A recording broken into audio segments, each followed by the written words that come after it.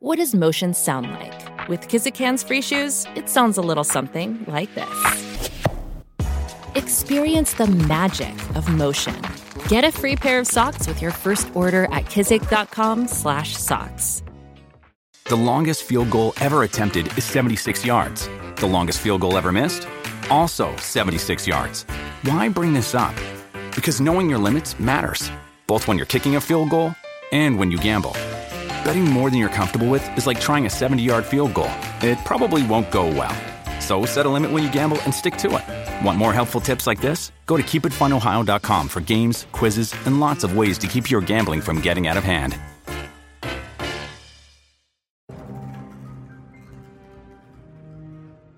Good morning, afternoon, or evening, and welcome to the Bloody Disgusting Network. The following show is just horrifying. Beware.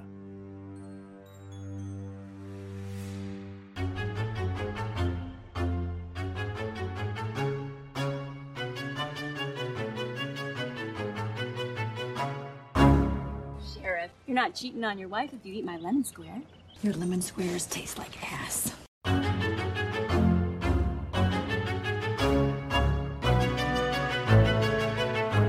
And welcome back to Horror Queers. We're talking anatomically correct rubber suits. We're talking great stems and buds. And we're talking reinforced steel, not good. And I'm Joe. And I'm Trace, and we're talking poison. Poison ivy! Oh boy. We are talking the much maligned Batman entry from 1997, Batman and Robin, everybody. And Joe, why are we talking about this movie? It continues an annual tradition that we have begun, which is that we always cover a Batman film in December for some reason. And also, this one fit the bill of winter. So we're going to be talking about something wintry this week and something wintry next week. I was like, what do you mean winter? It's not winter. That's Batman Returns. But yes, ice. There's a lot of ice in this movie. Trace, can't you feel the chill in the air? Don't you feel a freeze coming on?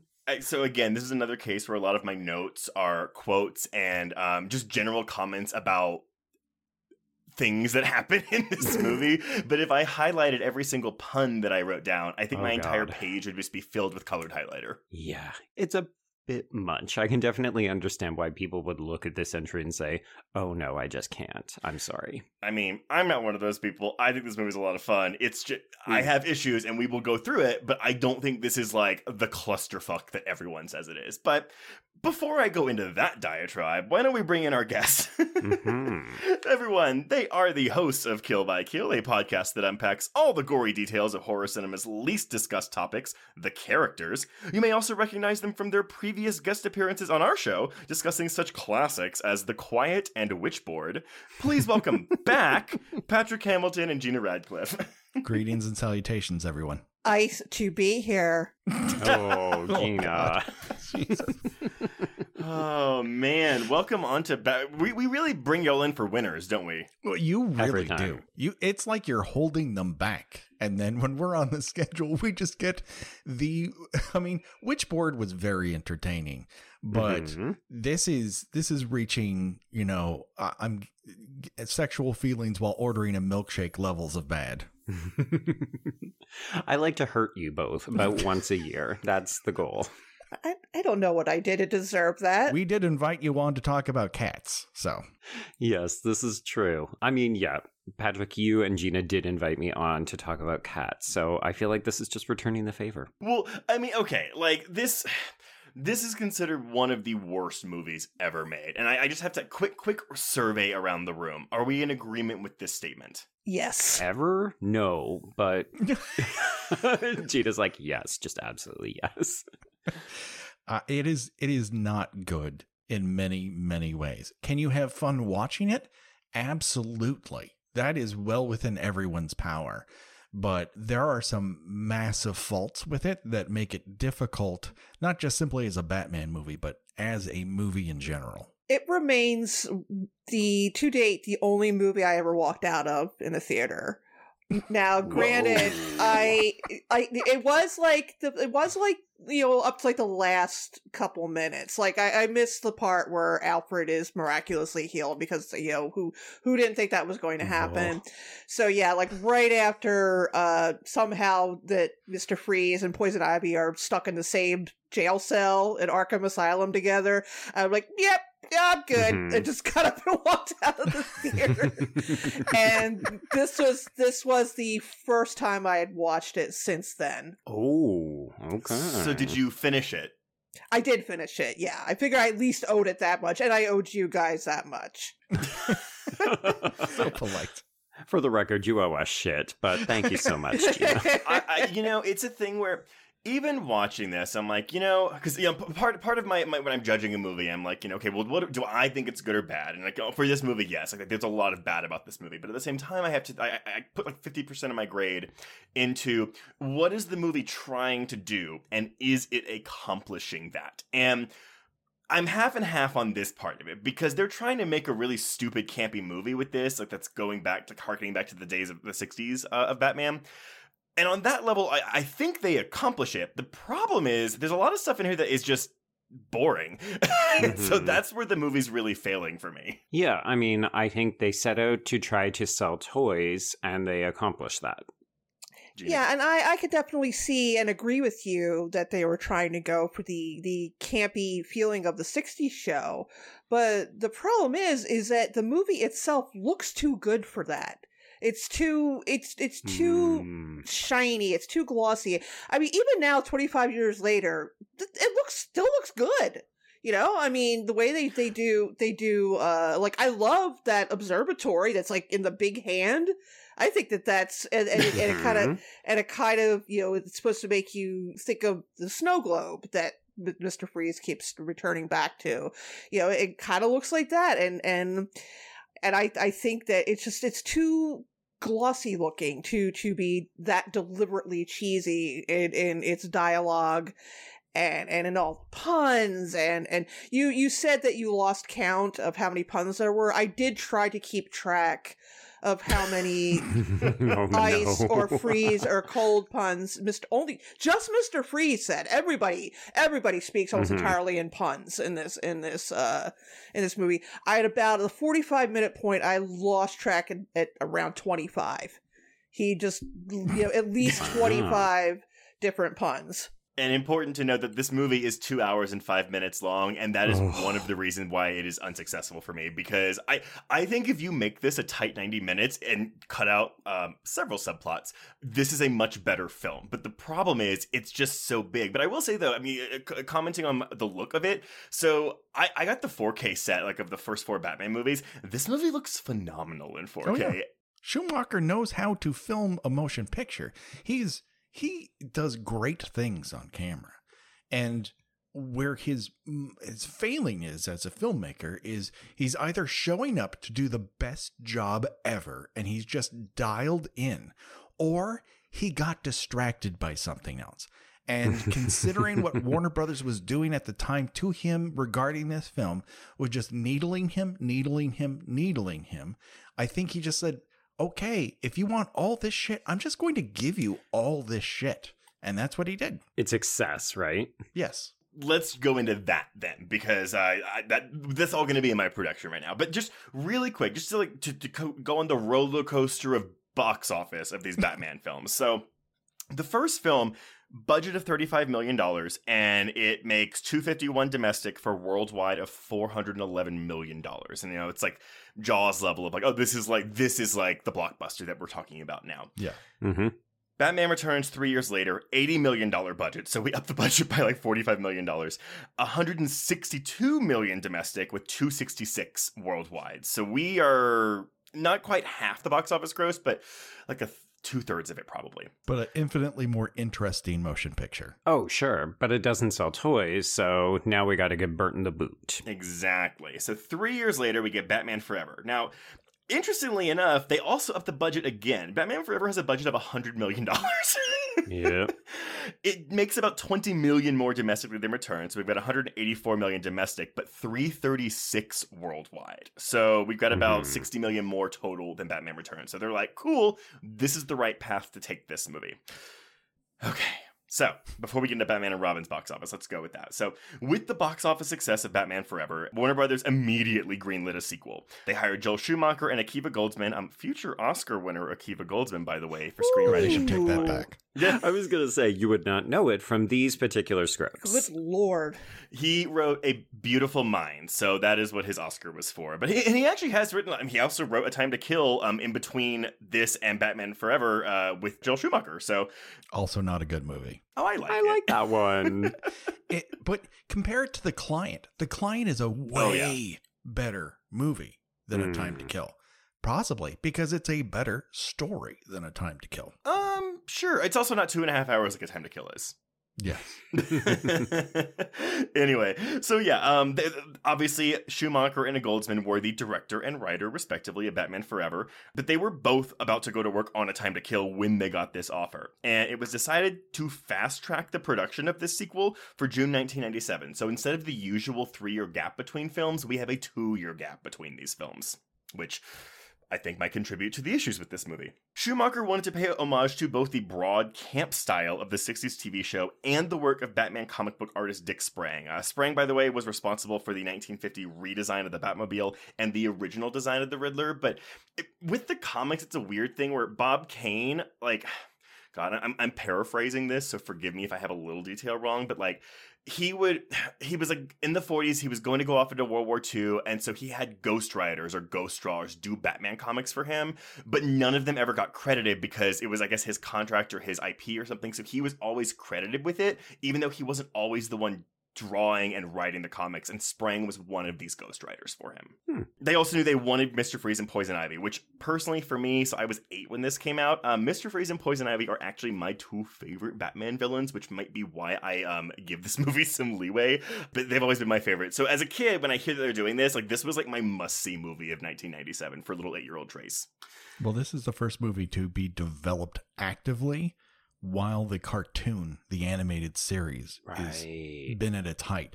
So it's the most, you compare it the most to that because the animated series has had that effect amongst, younger Batman fans to the point where it is their Batman, and it absolutely should be. And some of the best stories in there, you could argue, are Poison Ivy and Mr. Freeze.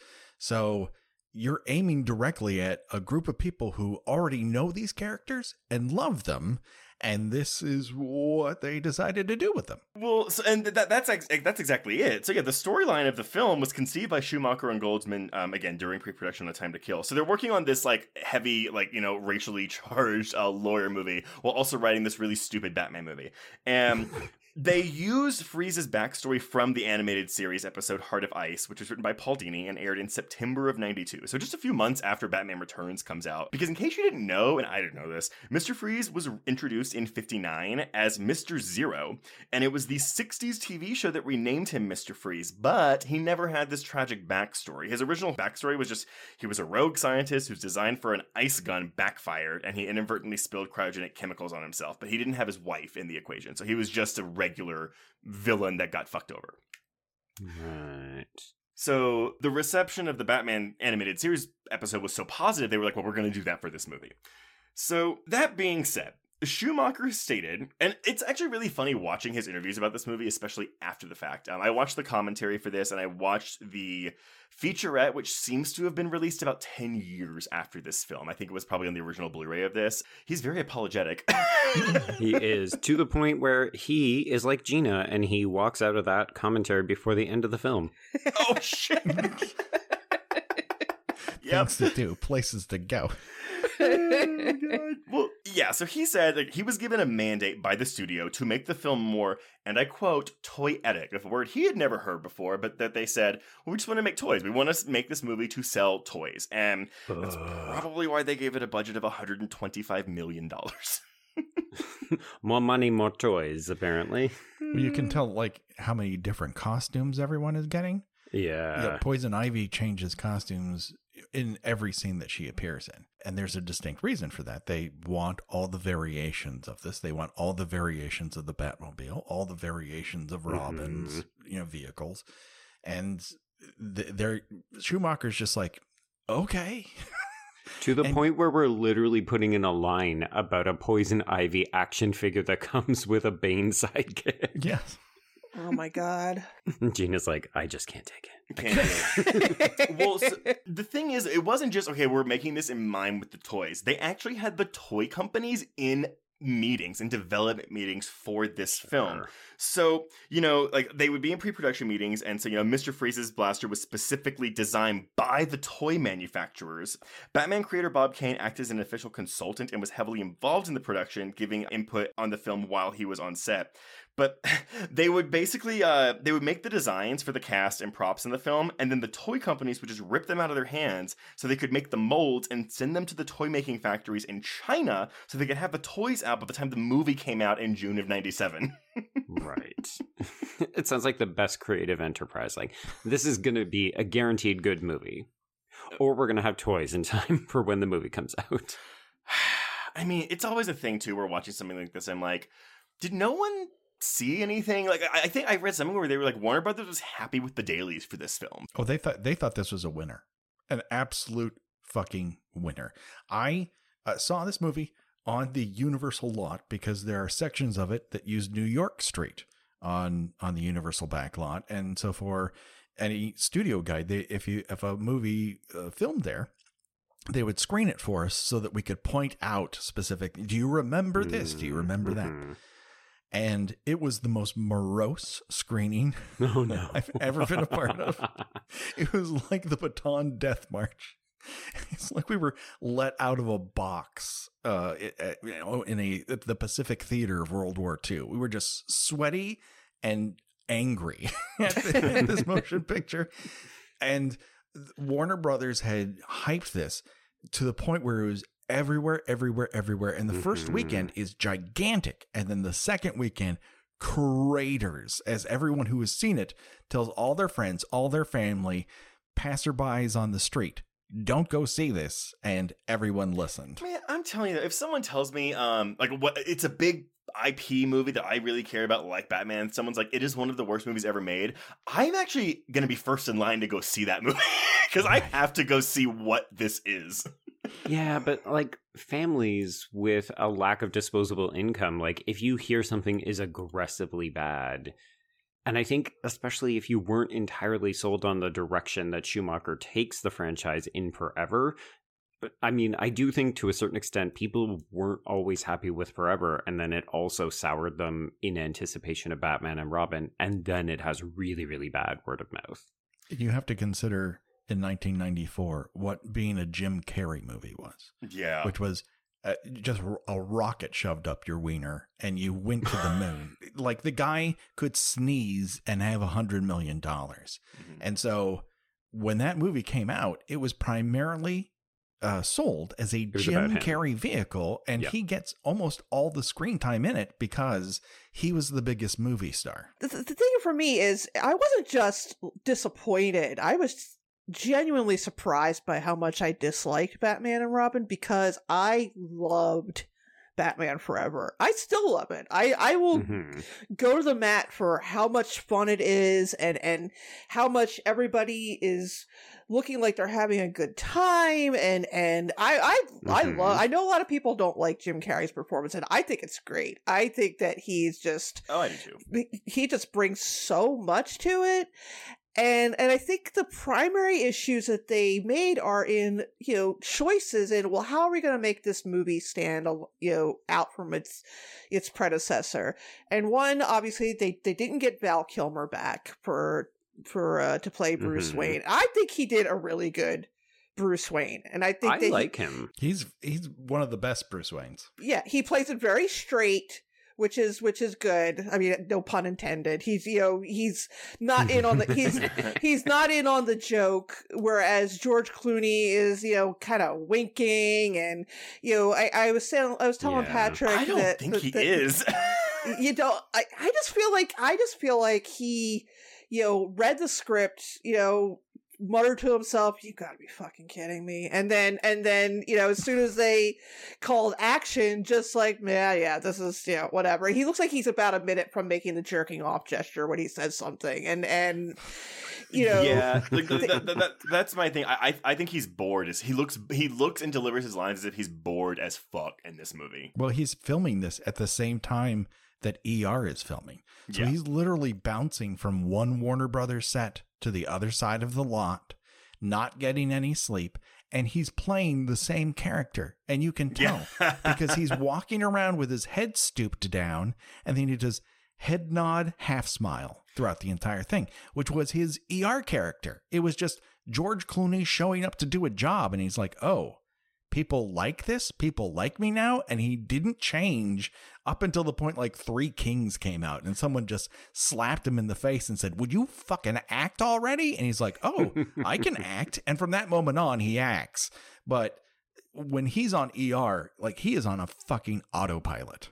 Well, unfortunately, so the reason that we don't have Val Kilmer back, it's not just like they didn't want him, although apparently he and Schumacher did not get along very well on the set of Batman Forever. Right. I mean, there's rumors that Kilmer isn't always the easiest actor to work with. So I'm imagining big personalities on set and they probably repelled each other. Well, so it's that coupled with the fact that, and Schumacher says like he didn't have a good working relationship with him. Like that's in one of the featurettes. But apparently, Kilmer wanted to work on The Island of Dr. Moreau since Marlon Brando was cast in that film. But then Kilmer is saying he was not aware of the fast-track production and was already committed to The Saint by the time he found out the sequel was moving forward so quickly. So he was like, I didn't have enough time. But then Schumacher is saying, well, his representatives didn't tell us he was doing another film until the 11th hour. So there's a bit of a different stories there, but it sounds like neither one of them really wanted to do it and just blamed the other one anyway. Oh, too bad. So sad. We just couldn't make it happen. Neither one of us really tried. Yeah. We'll just have to get the biggest star on television to do this. Then they decided, we need to tone down on the homoeroticism. So you've got this this stupid Batman and Robin fighting with each other over Poison Ivy, and then they made the most critical error, which was focusing more on Robin. And casting the least charismatic actor of the 90s. Oh, but he was so hot. Oh, I like Chris O'Donnell. Listen, if he shuts up and just wanders around, I'm not saying anything about his appearance. He's very attractive, but he's a black hole of charisma. I disagree with that. I mean, I don't think he's good in this movie, but like I think this is considered a bad movie. Can you point to the movie he's good in? Because I would like to watch that one. Okay. I want to say a movie, but I know it's not going to be good because I think it's considered a bad movie. But The Bachelor with Renee Zellweger. Oh my God, what are you even talking about? It's a movie. It's like 2000, 2001. It's basically where his uncle or dad or something dies, and they say, hey, we're gonna leave you your fortune, but you're a fucking schmuck who is a ladies' man, so I'm not gonna give you your fortune unless you're married by the stroke of midnight on your 30th birthday or whatever. And that happens to be in 2 weeks, and so he puts an ad in the paper for a bride. Trace, what are you talking about? It's a movie called The Bachelor, and Renee Zellweger is his girlfriend, but she's mad at him or something, and so she doesn't want to get married. So then he puts out the article. It's probably not good, but I remember watching it a lot as a kid. Oh my God, no! I'm just saying no to that. Anyway, you're right. You should say no to it. It is not good, and you should perhaps rewatch that motion picture again before you start recommending it to people. I'm just saying, I think he's good in it. Maybe the movie isn't good, but I think there's charisma there. But anyway, moving on to our villains, though. So to get Freeze, Schwarzenegger said he was very interested, but Schumacher, again, this is weird. Schumacher doesn't say this, but it's in this 10 Years Later interview where Schwarzenegger says that Schumacher told him that if he didn't take the part of Mr. Freeze, then he wouldn't direct the movie. And so Schwarzenegger's like, so I felt really bad, so I took it. His armor cost about $1.5 million to develop. Schwarzenegger declined to shave his head, so he wore a bald cap and a blue LED light in his mouth. He had acrylic paint applied to his head and neck, to the point where his prosthetic, makeup, and wardrobe took 6 hours to apply each day, but he had a contract limit of 12-hour workdays, so he could Oh my God. he was in the makeup chair for 6 hours and could only film for another 6 hours. There's a reason why whenever the camera turns to him, he's not in the frame with anyone else, because they don't have time for coverage. They're just pickups of him throughout the day, and then they got to get him out the door. And at the same time, that light that's in his mouth is electrifying him half the time. Oh, God. Well, he got paid $25 million for that, so that's literally 20% of their budget went to Schwarzenegger. Which is weird to me because I mean, obviously this is one of those kind of like trapped in amber situations where it's like, okay, yes, he would go on to become the fucking governor, but he had already been Terminator. Like, this is such a weird stage in Arnold's career, but clearly he was still a huge fucking get if they were willing to pay him that much money. So another thing is he was also filming Eraser around this time for Warner Brothers, and so he had Warner Brothers execs going to him trying to egg him on to take this role. Huh. Also, that movie is actually kind of fun. Oh, Eraser is legitimately fun. Chuck Russell, man. Terrible special effects, but legitimately fun. James Caan is going ham. Yes. But there's like a nail gun thing that happens in that movie that's really good. And also he shoots either an alligator or a crocodile. And then his pun, because we all know the Schwarzenegger puns, he goes, "Your luggage." Okay, so he doesn't just shoot it. He shoots the glass barrier in the crocodile pen and unleashes a slew of crocodiles on all the villains that are shooting at him. Mm-hmm. How It's else are you going to fantastic. get out of that situation? This is the only way out. The Oh, God. only way. So yeah, that's Schwarzenegger. For Ivy, Schumacher, actually, he went after Thurman because of her role in Terry Gilliam's The Adventures of Baron Munchausen. And Thurman took the role. I mean, she wasn't like a big blockbuster name by this point, but she was just like, I don't want to do a damsel in distress. And he was like, no, I have you playing a villain and you're going to be a femme fatale. So that was her thing. I would argue she is the best part of this movie. 100%. Oh, Oh, yeah, absolutely. Absolutely. Silverstone was the only choice for the role of Batgirl. Prior to filming, she was reported to have lost... Oh, this is horrible. Okay, so... She was supposed to have lost 10 pounds for the role, but apparently scenes of her in the Batsuit had to be scrapped because she gained the weight back and couldn't fit in the costume or something. So I don't know if I buy that, because I'm like, you spent $125 million on this movie, why don't you just like make her another costume? because they wanted her to be skinny and fuckable. Yeah, and so the media became a frenzy of Silverstone too fat for the Batsuit headlines, and that's why we don't have a lot of her in the suit in this movie, and also why it just really fucked up. Like the press around this movie circled around Alicia Silverstone got fat. Well, she was an it girl, and there's nothing society hates more than someone who a year ago everyone decided is the hottest person on earth. And a year later, they're like, oh my God, get out of my face. I hate you. And it's not the person. It's the media who's constantly telling you they're the hottest person on earth. So they have to shoot that star out of the sky. And the way they did it with her was too fat for the Bat costume. And I hate to tell you guys, she is not fat at any point She in is this motion not. picture. No. Nope. No. And even if she fucking was, it all went to the right fucking places. It's so stupid. And all of it is just misogynist bullshit. Mm-hmm. I think she looks really good in this movie. Like, I know that some people quibble with her portrayal of Barbara. They feel like she's, kind of acting in a weird, like, auto-correct kind of way. Like, the line delivery is not super great. I think, Trace, before we started recording, you mentioned you feel like she's better once she actually gets in the Batsuit, and I would agree with that.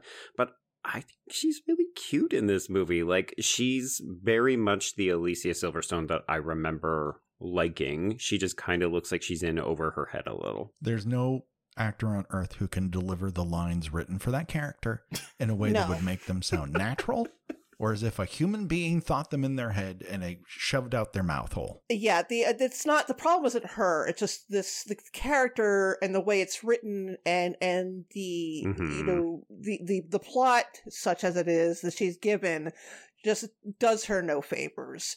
It really adds, getting back to the whole, well, we need, we want to sell toys. she seems to exist mostly because someone said, hey, we probably ought to make a toy that girls are going to want. Exactly. Yeah, Yes. yes, I 100, because again they changed the character's backstory. No longer is she Commissioner Gordon's daughter; she's Alfred's niece, which we can talk about that when we get to the plot. We have It's a real questions. Palpatine is back from the dead sort of plot device that just doesn't make any fucking I'm sense. telling y'all, my husband and I were watching this, and first of all, his thing was like, he was like, why does Gotham City look like the Jetsons? Why is everything like 200 stories tall and it looks like there's flying cars going around? But also, I he's love like, that. we were trying to do the math on this. It's like, okay, maybe Alfred had a much younger sister. Maybe it worked out. And even then, it doesn't make any sense. But they show the picture of his sister Peg, and it's like this black and white headshot from the 40s. It's like some actress's headshot from the 1940s. I believe that is his wife's headshot from the 40s. Aw. Oh, well, there That's you go. sweet. The other controversial aspect of this film is, of course, the nipples in the Batsuit. I will say, though, that there are nipples in the Batsuit in Batman Forever. They're just more pronounced in this film. Right. Also being weird, though, so O'Donnell and Clooney were having weird issues. So they had pictures released of them in their suits, and it very much looked like Robin's codpiece was much larger than Batman's. And the issue is because they were actually the same size, but because O'Donnell is shorter, it was a relativity issue. So Clooney told Schumacher to tell the press that Val Kilmer's suit fit him perfectly, but he had to make the codpiece bigger just to like do a dig at Val Kilmer. Oh my god. I love that it's a literal big dick contest. Okay, so principal photography takes place mostly at Warner Brothers Studios in Burbank. Lasts for about 4 months, from September 96 to January of 97. But they did finish shooting 2 weeks ahead of schedule. Oh my god, how? I have no idea, but I think the use of body doubles aided with this because, yeah, as Patrick said, we had Clooney working 3 or 4 days on this a week, and then 3 or 4 days on ER a week, and then also, yeah, Arnold Schwarzenegger's. Like, O'Donnell says that despite spending a lot of time with Schwarzenegger off of the set and during promotion for the film, they actually never worked a single day together during production, and this was achieved using all these stand-ins whenever one of the actors was unavailable, which was quite often. That is some movie fucking magic right there. So that wasn't, like, actors being unavailable wasn't the only issue this production had. Filming was temporarily halted in the fall of 96 when Freeze's blaster prop disappeared from the film set. They had to open a police investigation, culminating in the raid of a film memorabilia collector's home.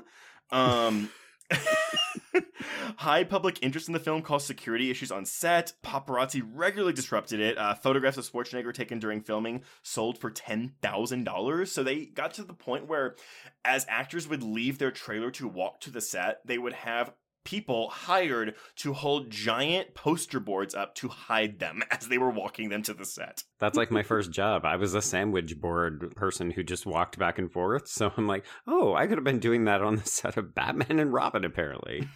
Warner Brothers is uniquely situated on the other side of the valley from main part of Hollywood. And there's a lot of it's butted up against Griffith Park. So if you have a really long lens, you can absolutely see what's doing in there. Well, so once it actually... Okay, so on top of this $125 million budget, and there are some reports that say the budget actually ballooned to $160 million, but they did spend another $125 million marketing this fucker. Oh boy, that is a lot of toys they want to sell. I'm just going to keep saying it, folks. It's not more egregious than all the puns, so it's fine. So the film opens on June 20th, 1997, in the number 1 spot with an opening weekend gross of $42.9 million, making it the 3rd highest opening weekend gross of 1997, behind only Men in Black and The Lost World Jurassic Park. The only other new release that weekend was My Best Friend's Wedding, which opened in the number 2 spot with $21.7 million, which honestly, for a holdover, is pretty good for counter-programming. I mean, folks, go back and listen to our Starship Troopers episode because we talk about a bunch of movies that came out around that time period. Like, 1997 was a good fucking year. Yeah, but unfortunately not for this movie, because the second weekend, this movie dipped 63% and fell to the number 3 spot because of the release of Face Off that next weekend, which was number 1, and Disney's Hercules, which was number 2 that weekend.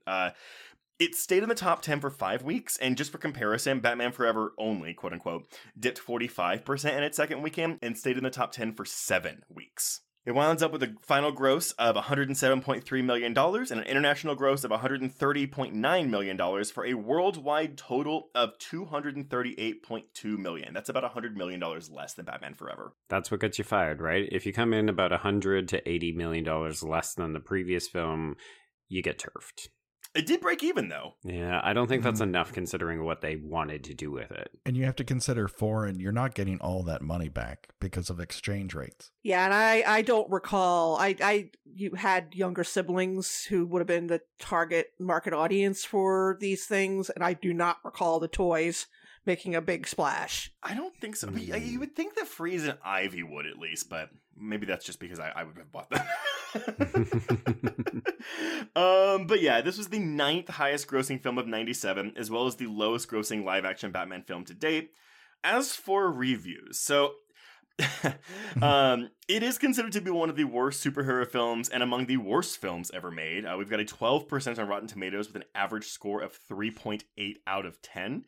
It's got a 28 out of 100 on Metacritic. CinemaScore audiences gave it a C+, and Letterboxd users have awarded it a 3.8 out of 10. All right. I don't really want to go into all these reviews because I'm sure we'll have plenty to say about the film ourselves, but I did want to highlight, quote-unquote, Harry Knowles' review for this film. God. Oh, no. Oh, okay. boy. I think it's just as bad as the film itself, but just a portion. So he asked, who comes out of this film unscathed? Because no shocker, he hated this movie. And this is what he says. George Clooney manages to weather the storm with minor cuts and bruises. Michael Goff seems to look like he actually is acting despite the film around him. Everyone else is absolutely the worst they have ever been. Arnold has never been in a film this bad and inconsistent in tone. Hercules Goes Bananas is at least somewhat balanced in tone. His performance, if you could call it that, was terrible. He was the best of the terrible performances, though. Uma was so bad, so awful, my friend, and I literally grabbed vainly in front of us as if in some desperate hope to rip her violently off of the screen. Or just sexually assault her as you did other people. Oh, shit, Patrick. Fucking come for me, Harry Knowles. All I was going to say was, wow, he is a terrible fucking writer, but yeah, drag him because he deserves it. He goes even further, saying that Elliot Goldenthal's Poison Ivy theme, the saxophone theme, it hurts not only an already terrible performance, but contaminates the rest of the film too. Oh, fuck off. That's a great theme. I know! I have to know, like, what he thought would have been a better way to approach that character. Because I feel like you can't, again, I'm not super well versed in Batman lore. I mean, I knew enough to know that Batgirl is not related to Alfred, but I always assumed that, Poison Ivy is supposed to be kind of, vampy and campy, and, I mean, she literally blows pheromone dust in people's faces. So, like, how are you not supposed to be, like, sort of a Mae West meets Betty Davis kind of thing? I don't know how you could play that character any other way. That's this interpretation of the character. And even in the animated series, she was kind of like your femme fatale vamp. In the decades since, she's definitely evolved because now she's still a villain. Like, she's on the Harley Quinn animated show that's on HBO Max, but she's, in a relationship with Harley Quinn, but she's more of a like a deadpan. She's more like an intellectual. She's very smart. Yes, yeah. They very much, and she wears, a jacket and pants. She doesn't have like the sexy look that we have in this movie and in the animated series. But yeah, no one liked this. This film got 11 Razzie Award nominations, only winning 1, and I want you to guess which one it won. So we have Worst Picture, Worst Remake or Sequel, Worst Reckless Disregard for Human Life and Public Property. What? Worst Director, Worst Screenplay, Worst Supporting Actor for Chris O'Donnell, Worst Actor for Arnold Schwarzenegger, 2 Worst Supporting Actress nominations, 1 for Alicia Silverstone and 1 for Uma Thurman, Worst Screen Couple for George Clooney and Chris O'Donnell, and Worst Song for Billy Corgan's The End is the Beginning is the End, which... No, fuck off. What? Guess who won, or lost, or whatever. Well, I would say it should be worst screenplay, but because this is the Razzies, they're probably going after a woman. Which one, though? I don't know. Alicia Silverstone. I'm going to say Alicia Silverstone. Yeah, Silverstone won. Worst supporting actress for her. She barely gets anything to do. I don't even know why. Yeah. You can't really put that on her because she has so little to do. Oh, but Gina, you're forgetting about misogyny and how we hate Oh, women. of course. I'm sorry. You probably don't know this because you are in fact a woman and possess the woman brain. Thank you. Thank you. It helps that there are 3 other men that can really hold you I by know. the hand I'm and guide so you through great. this I'm process. so grateful to have the 3 of you here to guide me. Well, so just so y'all know, so the other people she was nominated against that she lost against. So it was Faye Dunaway for Albino Alligator, Uma Thurman, obviously, Julia Louis-Dreyfus for Father's Day, and this is fucked up, Mila Jovovich for The Fifth Element. What? Yeah. That is a great performance. I know! The Razzies are all just a room full of confused boners. Well, nevertheless, the legacy of this film, and then I'll pass it off to you, Joe. In 2009, Marvel Studios president Kevin Feige said that this movie may be the most important comic book movie ever made because it was so bad that it demanded a new way of doing things, and it opened up the doors for the X-Men and Spider-Man adaptations we would get about 5 years later.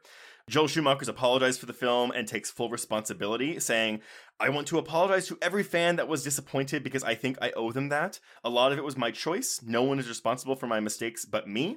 Screenwriter Akiva Goldsman also apologized and says, "We didn't mean for it to be bad. I swear, nobody was like, this will be bad." And elaborating that the film was initially intended to be darker in tone, which that's, coulda, shoulda, woulda. Also debatable because the previous film totally worked, so they were going to keep doing the same thing. Mm-hmm. Yeah. Clooney has constantly speaks critically of it. He has apparently gone on record as like giving people money who told him they saw it and refunding them for it. Schwarzenegger says he doesn't regret making it, but he kind of softens the blow at the same time by saying, I was doing Eraser at the same time, and Warner Brothers execs were begging me to do it. Compare that to Uma Thurman, who just this year described her work on the film as a fantastic experience. Yeah, she should. She's fun. She should be proud of this movie. She should be. She's having fun. Nobody else looks like they're having fun. I think Schwarzenegger looks like he's having fun. See, I don't disagree. I feel like his definition of what fun is in this movie isn't resonating with the audience, whereas it really truly does feel like Uma understands this assignment and she's like giving the exact right performance. Yeah, I kind of can't figure out if I find Schwarzenegger funny. Oh, this is gonna sound terrible and xenophobic, but I can't figure out if I think he's funny because of his performance or just because he's constantly yell screaming his puns with a sometimes unintelligible accent. I mean, it could be a little from column A. I mean, you could have James Earl Jones saying these lines, and he's gonna he would sound ridiculous saying, "Remember my name," because it's the chilling sound of your doom. I mean, how do you do that and not immediately saying, "What the fuck did I just say?" Watch the numbers, Batman. It is wild that he cannot say Batman, but really is constantly saying Batman as if he's Jim Batman, attorney at law. Would watch. And the last little bit I have is before is just like apparently, and there's a rumor, and I know he said it at least once, but apparently before every single time Schumacher yelled action on this movie, he told everyone in the room, "Remember, this is a cartoon," and let them go. Mm-hmm. I feel like it's either for this film or for the previous film, or maybe for both of them. But yeah, like Schumacher knew. Here's the thing: Schumacher always knew what he was doing. He's a very adept filmmaker. So I think when he took on this assignment, he was like, I was hired to make these movies for kids, and we're not taking them too seriously because we just want them to be entertaining and also apparently sell toys. And that's what he is doing. I do think you're right, Patrick. I think Akiva Goldsman should bear the brunt of most of our wrath because it's like, did you need to put in 28 puns in 45 minutes of screen time? Like, maybe you could edit a little fucking bit. And the other thing is, there's an intentionality to the characters in Forever that is lacking here. Outside of Mr. Freeze, everyone's backstory is, I'm annoyed with you. And it's where it starts and where it ends. And so when Batman and Robin are bickering at one another constantly about you don't appreciate me enough, like an old married couple, And you're like, would you just fuck already? It would just make life so much better if you would fuck. And they refuse to do it. They just don't trust one another or their penises. You got to stay over here and I got to stay over here. And we're both going to be very frustrated. I just like the issue with them is the whole thing. Like they realize, I want to say like 2 scenes after they first get hit with the pheromone, that the pheromone is making them act like this. And so you would think that after that scene, they would be more good at like resisting the pheromone. Right? Like Batman is a fucking scientist. Like he and Alfred in all of the previous iterations and future iterations immediately come up with things like antidotes and other things. Like, why the fuck does it take them until the last scene when Chris O'Donnell goes to Poison Ivy's lair to be like, oh, I've got, fake ass lips. You can't rubber kill me. lips. Rubber lips. So it was really funny too, because before that kiss, my husband was like, oh, he's got some lip gloss on. I was like, nope, rubber lips, remember? Rubber lips. It just looks like lip gloss. Yes. I also love that they have like the constant like thawing things on hand, and we'll talk about the time frame of the climax of this film and how none of Gotham City should be alive by the time the movie ends. What are you talking about? You can't thaw an entire city in 11 minutes with the power of the sun? But yeah, like they would literally. So yeah, you're thawing them, but you're also burning them to a crisp. I just, there's no rationality to anything that happens in this motion picture. So by the end of it, when they're freezing people and using satellites to reflect the sun from Africa, like, fine. I don't fucking care. They surf on doors. Who cares? Yeah, you really do have to let things go with these movies. Mm-hmm. All right, well, shall we dig into it? Let's go. Buckle up. All right. So we start with a Frozen WB logo, and then we go into our credits. And then, of course, because it is a Schumacher Batman film, we have aforementioned anatomically correct rubber suits. We get the butts. We get the tits. We get the cod pieces. The butts jiggle. The butts. And that does not happen with Alicia Silverstone's character, which even goes to show... Like, Schumacher didn't care whenever she was suiting up, but for these men, like, no, we got to make these butts jiggle for whatever reason. I do recall one funny moment in the theater when Alicia Silverstone is suiting up. They show the close up of her butt. That some gentleman who I always appreciate in my audience yelled out, "Woo!" Which sounds like, yeah, all right, because I already knew the whole thing with her being supposedly too fat to fit in the suit, and someone in that audience was appreciative of it. And also, that gentleman was maybe like, you know what? I've had to sit through boy butts for the last film and a half, so it's finally my turn, baby. So, over soaring orchestral score, we're reintroduced to Batman, played by George Clooney, as well as Robin, who is played by Chris O'Donnell, and they are bantering about vehicles. And we also have Alfred, their trusty butler, played by Michael Gough, and he is just there to face his impending death. Oh, is it this scene actually where it's like we see him leaning against a stairwell, and it's like, oh, guess he's sick. Yeah, he's like, oh, cancel he the excuses pizza. himself for the vapors. He's like, yeah, and then just like, oh, even that took too much. That took too much out of me. He's falling asleep on the job too. This man is 80 years old. What are you even doing, Bruce Wayne? Let this man retire. Well, that's the thing. I agree with Alicia Silverstone, where she's like, I'm trying to save him from his life of service. She's like, yes, do that. Why has this man not retired? What does Bruce Wayne even need a butler for at this point? He is a single man. I mean, I love that this is Hollywood code for, well, if you're sick, you're laying down on the job or you're leaning against a pillar, in the same way that it's like, well, if a woman is pregnant, we better show her puking. Mm-hmm.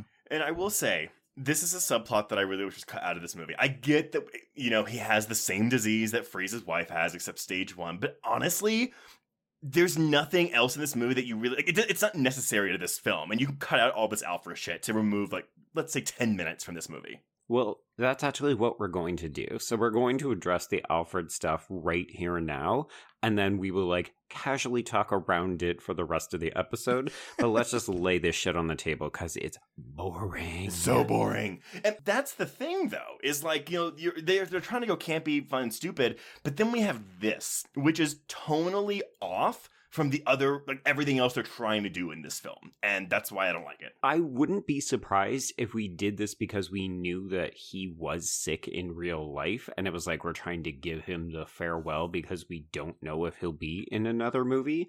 But it is weird. Like, I've seen a number of people say, why do we spend all this time on this and then just miraculously cure him in the 11th hour? Well, to me, it feels like that it's all just an excuse to get Barbara to discover the Batcave, because he keeps talking about, oh, I've got this brother Wilfred, which that feels like that was supposed to be something originally that they didn't do anything with. He mentions this brother like 5 times and how he can't seem to get a hold of him, and it's like, okay, is this like a mystery that they're going to have to solve as to, you know, why his brother isn't responding to his letters or whatever? And it's like, well, you know, here's this, nothing's done with this. We never hear from Wilfred or see him or anything. We get like a picture of him. So Alfred gives Barbara this, you know, the secret, you know, encrypted disc.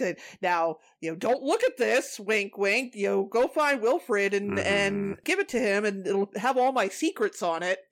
And of course she goes to, you know, look it up. The code is Peg, the name of his sister. I love the first code she puts in is Alfred.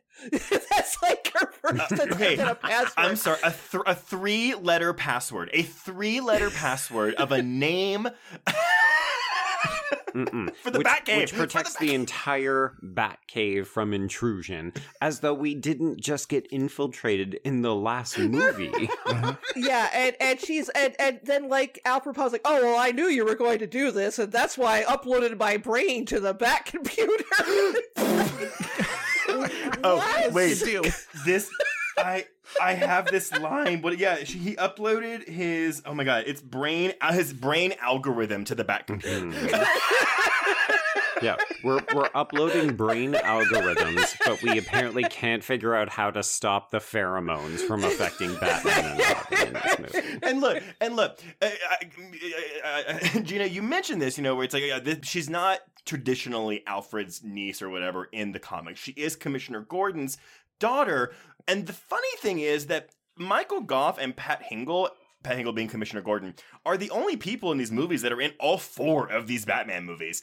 But none of these films have done anything with Commissioner Gordon, much less said that he had a daughter. So they can't do that with Batgirl in this movie. So they wrote themselves into a corner, and they're like, okay, we'll just make her Alfred's niece. And it's like, that makes no fucking sense. Like, it would have made more sense to have just said, yeah, we've never done anything with Commissioner Gordon, but now he's got a daughter. Sure, because it doesn't make any more sense to suggest that Alfred randomly has a niece who, P.S., he says has traveled over from England, and then she sounds like Alicia Silverstone from Clueless. Right.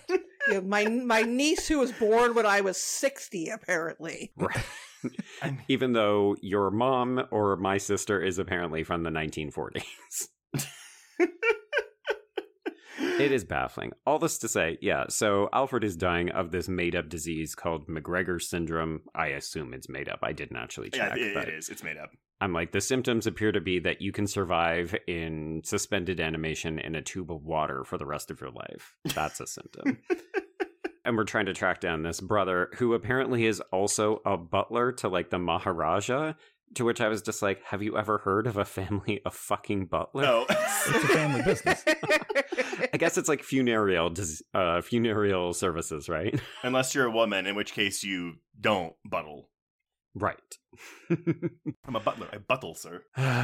Yeah. So, you know, Alfred slowly dies throughout the entire movie. Nobody fucking cares enough to notice until all of a sudden we all do notice. And then it's, oh, well, Mr. Freeze, who is played by Arnold Schwarzenegger, has this wife, Nora, who is played by Vendela Crissenbaum. And she apparently has the exact same unique disease. And Alfred's progression is lesser. So by the end of the film, Mr. Freeze will be able to cure him. Voila. So the end of the movie. I love that you say she's played by this actress. I guess maybe in the video footage we see when he's watching their home movies, but her in the tube is a model of her. It's a mannequin. and she gets billing for this, like beginnings credits billing. She was a big supermodel, I think. I kind of remember her. You know who is a supermodel who's in this movie is Elle Macpherson, who they are really trying to make happen in this movie. And every time she showed up, I was like, why? Oh my god! And then you've got Vivica A. Fox, and who also gets beginning credits billing. It's one scene, and it's like they don't know what to do with anybody in this movie. It is wild. Well, they had Fox for one day, and so it was one of those things where it's like I think Schumacher had just seen Independence Day, and he was like, "Oh, hey, you want to come over to the set for a day and be in this movie?" And she was like, "Yeah, sure." I mean, she looks great, but this feels like we enjoyed having hot henchmen from like forever, because if folks have forgotten, Drew Barrymore, as well as, oh shit, what's her name? Debbie Mazar. Thank you. Yeah, and Debbie Mazar are Two-Face's henchwomen in that film, but like they also don't get jack shit to do. But it feels like we took the wrong lesson, which is like, oh, well, don't give them anything to do. Just cut down on the screen time so that a random, incredibly attractive, well-known actress shows up for literally one scene. Well, but like also it is obvious that all of his henchmen are fucking freezing. They are actively shivering in his den. And then you have Vivica A. Fox in what's essentially like a snow tutu and just like silver lipstick, acting fine, despite the fact that she says, what is she? She has dry skin and brittle hair or something, but it's fine. Anything for Freeze, even though he's already a taken man. But she comes with a package. She's part of the union package. He has no interest in her. It's hilarious. I mean, let's address the not so queer elephant in this room, which is that this movie should be hornier. Like, Batman movies are often frequently horny, and this movie often has a sexual energy to it. I mean, when Uma Thurman's on screen, it does. Yes. Again, the woman who understands the assignment. Yeah, I mean, Mr. Freeze is the ultimate wife guy. He's not interested in his henchwoman. Does she even have a name? Yes, actually. 1 second, let me see if I can find it. A name so memorable, you have to look it up. Yes, her name is Miss B. Haven. He has no interest in Poison Ivy, and she is coming on strong with him. Well, we can talk a lot about Poison. Why is Poison Ivy so interested in Mr. Freeze? Why does she think he's a guy? I mean, as much as I love Thurman's performance, what I hate about the character is that she is constantly relying on men to do her things, and that includes Bane. Oh, yeah. So let's get into these introductions, because we have Commissioner Gordon sort of instigating the plot by saying, hey, there's a new villain who's attacking Gotham Museum of Art, and we get this hockey fight, which baffles me as a Canadian. Batman skates down a dinosaur on his introduction. Is this the only Batman to pull a Fred Flintstone? Quite possibly. Yet. Yeah, so we do also explode that dinosaur, and then we take off in a rocket ship, because it's basically just What Will Boys Like, the Batman movie edition. And then, yes, we end this action sequence, which I think is like 11 minutes long or something. Long.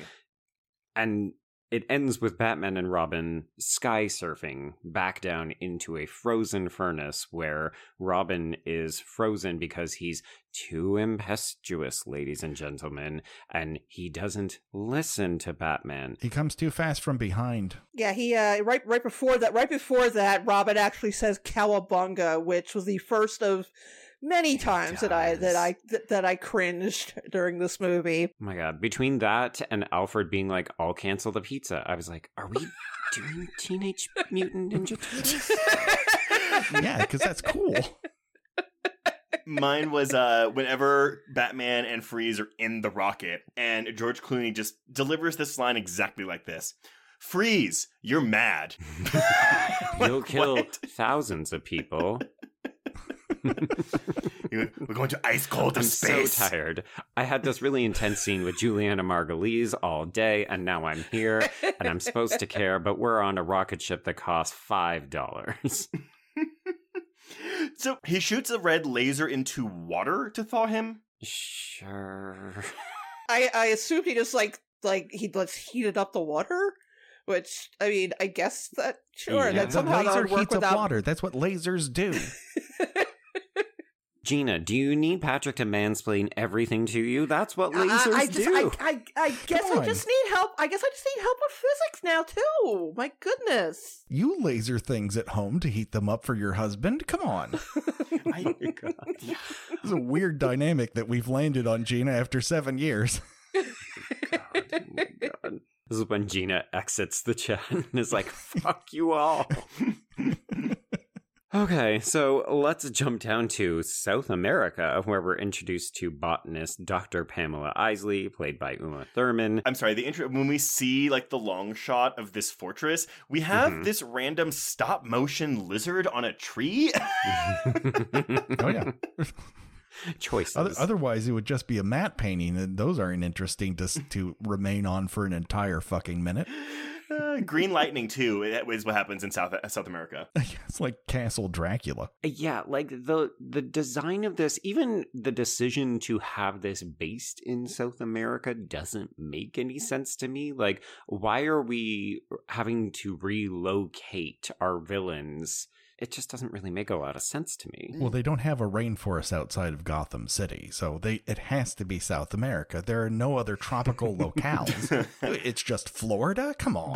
But Thurman is on point from the get-go here, because even her first line, which is like she's like talking to her little like recording device, and she is dialed up to 11 from minute 1. It's weird because her performance should become grating because there's nowhere for it to go, and yet I found myself just absolutely wallowing in this Mae West impression accent. Like, I think I had completely forgotten how she sounds throughout this, and her line delivery is so fucking good. It's something. She does vacillate between English accent or some sort of mid-Atlantic and Mae West.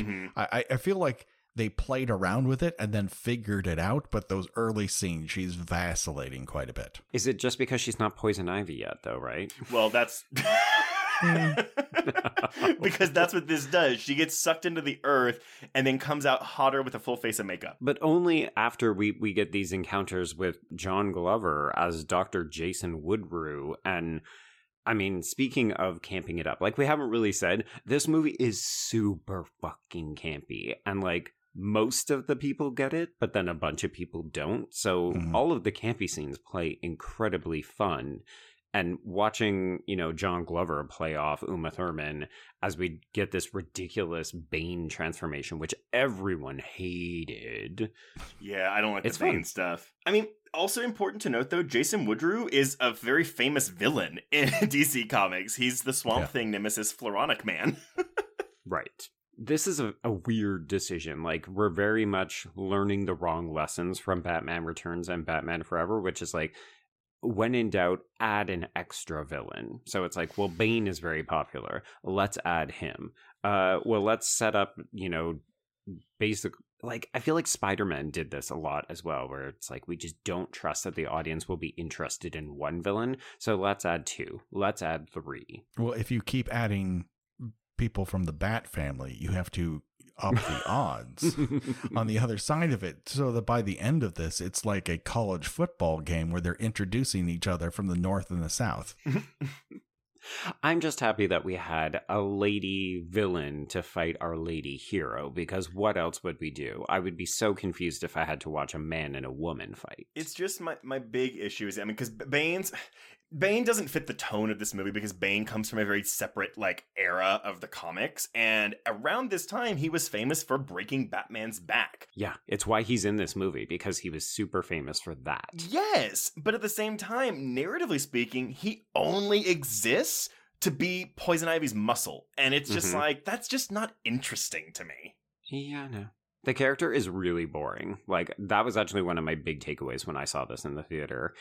was... Isn't a character. Okay, I don't really know Bane. I'm pretty sure that's not the right way to do him based on what I had known of his comic origins. And then I was just like, this is boring. This character is really dull. Why did they bother to include him? To chauffeur Poison Ivy. And where did they pick up that orange Mercedes Benz? Like, does she have bank accounts we're unaware of? Like, if I start going down this road of how did this happen, we'll never get It's out. every scene of the movie, every shot of this movie. Yes.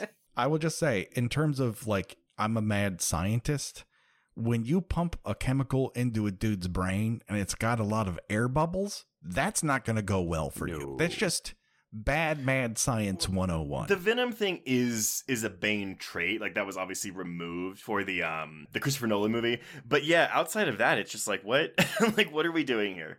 I mean, my favorite thing is the costume design, which was so obviously created strictly with the toys in mind, where it's like, well, how about we hit the button in the middle and it can have a sound effect, and the kids will love that. Actually, a genuine laugh I got from this is whenever later in the film they're showing the airplane like security footage. Oh my god, that shot on the tarmac? Yes, and you have Bane like in a fucking trench coat. Honestly, Trace, having covered Addams Family Values just like a month ago at this point, I was like, oh, this looks like we could be doing a Joan Cusack thing right now. Yeah, so we've got dumb shit between Bruce and Dick where, you know, I think part of my problem is that so much of the rest of the film is campy, but then this stuff, they're trying to be really emotionally grounded. So we've got Alfred's dying off in the corner at every scene, and then we've got Dick and Bruce being like, well, if you don't abide by my rules, well, you're living under my roof, I'm gonna kick you out, and you don't understand me, why can't I ride a car instead of a motorcycle? And you're just like, who fucking cares? Like, hey, we did this last movie too. We resolved that by the end of Batman Forever. But they don't have any ideas, as now that they're stuck with Robin, they don't have any ideas as to what to do with him. So they have to be in conflict. And instead of figuring out something that revolves around the characters they just introduce, like, we're both horny for the same woman who's been drugging us. And it's like, what? What are we talking about here? Why would Batman turn off his sidekick's motorcycle right before he's supposed to jump? It's literally more dangerous than letting the motherfucker jump. Yeah. Mm-hmm. And then we also get Bruce going, here's where everything goes north. Boo! Oy boy. Yeah, so most of the plot of this movie, as it were, is Mr. Freeze trying to collect various diamonds because his suit is not only powered by them, but also he wants to freeze the world, or at least hold it hostage under the threat of being frozen so that they will pay for his continued research to basically save his wife. So we've got no less than, I think, 3 different charity auction events / grand openings in this movie. It's a busy social calendar in Gotham City. Yeah, that's all that ever happens in Gotham City is like just things opening. but like, what is the timeline of this movie? Like, are these back-to-back days? Okay, but are weeks passing? The thing with Freeze, and I don't know much about his comic history and like how they sort of kind of adapt and like what makes him evil, blah blah blah. But like, okay, this movie, yeah, he's trying to steal diamonds initially to fuel his thing to do this research. And he's going to hold the city hostage, like just like Joe said. But at the end of the movie, when he gets arrested and put in Arkham, Bruce literally goes, "You have all the resources you need, all the money you need. Here you go." Did Freeze try applying for grants before he turned to a life of crime? It's like, well, you know what? I tried once and I was denied for a shirk, and I just said, well, fuck it. It's a life of crime for me. Listen, I need diamonds for my giant suit. Here we go. Like, it's kind of funny, though, because that's kind of what the Riddler does in the first one, right? He wants Wayne to go over whatever mind control thing he has, and Wayne says no. Same thing happens to Poison Ivy in this movie. She's like, oh, yeah, let's stop using all fossil fuels and kill half the planet. He says no. It's really funny. Sane people won't say yes to your villainous plan when you say, I actively want to kill people. Like, that's not the way to sell your grand design. So one of these events is the opening of Gotham's observatory, where Bruce Wayne is going to donate this giant telescope. And it's basically Chekhov's satellite network. And we've got these two techs who are played by Michael Paul Chan and Kimberly Scott. And I hate these motherfucking characters for what happens in the climax, where we just have to watch them hang off the side of this thing for about 5 minutes and go, oh my god, oh. It's all worth it, Just though. screaming and mugging for what feels like forever. It's all worth it, though, for the guy scientist to go, oh, what a day! Who, at this point, you have been hanging off a satellite for 5 minutes, and now it's a day? I mean, it was a day before that, my friend. Let's not forget, though, that whenever Freeze walks into that observatory at the end of the movie, the guy goes, who's this bozo? As if Freeze hasn't been over every single fucking news bulletin since the beginning of the movie. Yeah, perhaps you missed the other charitable grand openings and or auction houses when he literally froze half of the guests and or crashed. Why would you have a charitable opening in Gotham? Because every time we see one, it is interrupted by the villain of the week and the 10 or so people he's currently employed to ice skate for him.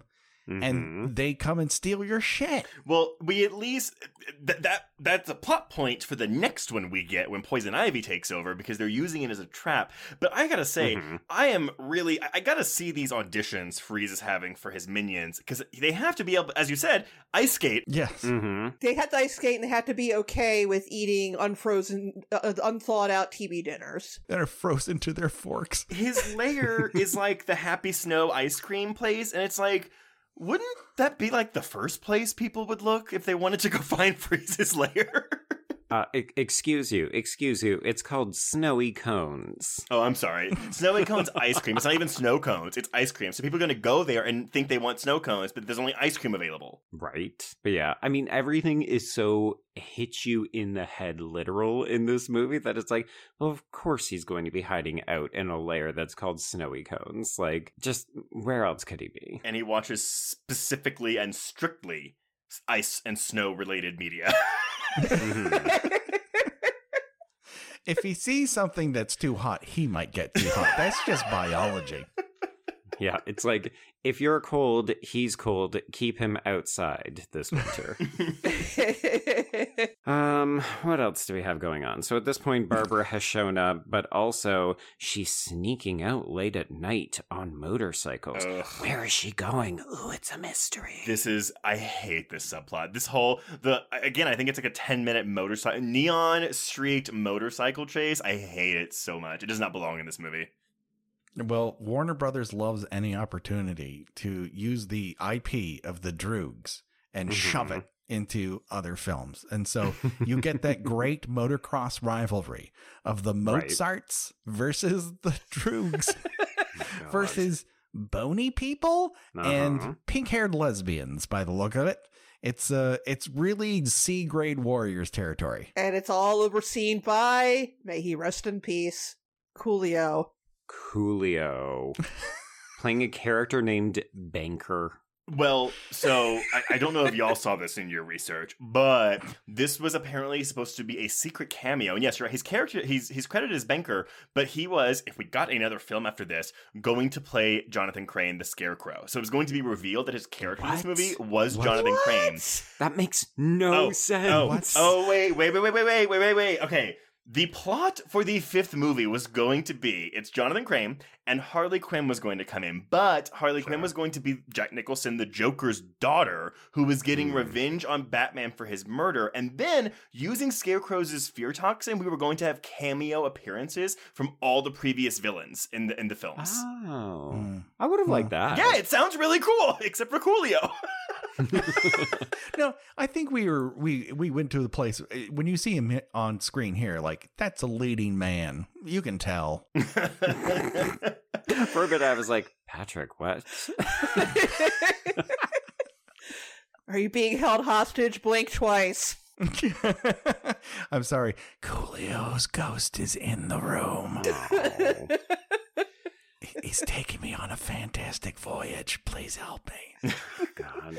But honestly, this whole sequence, which is obviously meant to connote potential romance between Dick and Barbara and suggest, they've got a lot in common. They both got dead parents and can ride motorcycles. Barf. It weirdly feels like a precursor to like a Fast and the Furious movie. Like we're talking about family so much in this movie, and then we've just got this extended motorcycle chase scene. It's like Papa Corona and bring in Vin Diesel. Nothing denotes the speed and danger of motorbikes like scene after scene after scene of motorcycles driving inside of sound stages. Like this doesn't take place anywhere outside. It's all inside. So they're going like 25 miles per hour down these fake bridges because you can't go any faster. You'll hit the wall. So it just, everything about this is just cutting the legs out of the tension or the enjoyment or the action. It's so boring. And 85% of the dialogue is ADR. You're completely on sound stages. You're telling me you cannot capture fucking sound on a sound stage? Well, and you've actually addressed another issue that people have really had with this film. And I'm sorry if anybody likes this movie. Like, I think we're all sort of on the same page that there are aspects of it that you can enjoy. I enjoy the campier elements of it. Like, it's not the worst movie I've ever seen, but I don't particularly like it. I will say I didn't remember how bad or frenetic the editing is until that opening sequence, like the action sequence where we're fighting Mr. Freeze in the Frozen Museum. Mm-hmm. I was like, I am watching the worst edited music video with hockey players in it right now. Oh, y'all. I gave this movie 3 stars on Letterboxd. You find it a good time. That's fine. It's entertaining. I find it very entertaining, but sometimes intentionally so, but also unintentionally so. Right. So speaking of cardboard cutouts, yes, we have mentioned that Elle Macpherson plays Julie Madison, Bruce's love interest / beard. One of my favorite scenes is where, like, basically she exists solely to accompany Bruce to these various events and also to tell him, Bruce, I'm not going to wait around forever. I don't want to force you to do anything, but we should get married. But also, when you kissed me, you called me another woman's name. I do like how she says, well, you're a dedicated bachelor, which I feel like that was a little bit of a wink at the audience. Like, yeah, we know, Bruce. We know what you are. We know that you sleep in a castle with men. Wait, what? Who said that? It's another case. I mean, look, you can cut her out of this movie. It means fucking nothing because, unfortunately, Absolutely. Bruce has the least plot in this movie. And it's just like, why are we adding this in when we already have so much other shit clogging this 2 hour and 5 minute runtime? It's ridiculous. It feels like a carryover to the story that we started in Forever, where we wanted to talk about Bruce's commitment issues and his battle to balance his personal life and his crime-fighting life, which is like an eternal Batman storyline, especially in the films. But it's like, if you go back and watch Batman Forever, Dr. Chase Meridian is an entire fucking character. She gets to do things in that movie. She's not just Bruce Wayne's girlfriend. Also, Nicole Kidman really confused my sexuality for a hot minute because of that movie. Yeah, I mean, Elle Macpherson, she just disappears after about maybe hour, right? 10 minutes in, never mentioned again. We don't know what did they break up? Did like when she's introduced, oh, they've been dating a while. Have they? How long have they been dating? Because I get the impression that this is only maybe like a year or two after the events of Batman Forever. So it's sure. Like, okay, how long have they been dating? I think they say like 3 years. Yeah, she's never put in any danger. And again, like with pretty much, all of the supporting characters, they don't know what to do with this character. She's a beard. She is a beard. There's nothing, this movie, if anything, speaks to being gay in Hollywood in 1997. It's that you have to bring this unconvincing broad with you to your arm, on your arm for every single function you attend. And that is literally her only point. Yeah, because it's funny, right? Like, we don't see Dick at any of these charitable events, even though it's like, so Bruce, you're not bringing your charge to any of these things? Like, he's not making society debuts. You're not trying to match him up. He doesn't have a beard. It's like, oh no, I just, I leave my fuckboy at home. Yeah, I mean, when I put the movie on, I'm like, does Bruce Wayne have a girlfriend in this? I really don't remember. And then she showed like, oh right, it's her. Okay, right. Mm-hmm. And I was like, well, surely she's going to have something to do, right? No.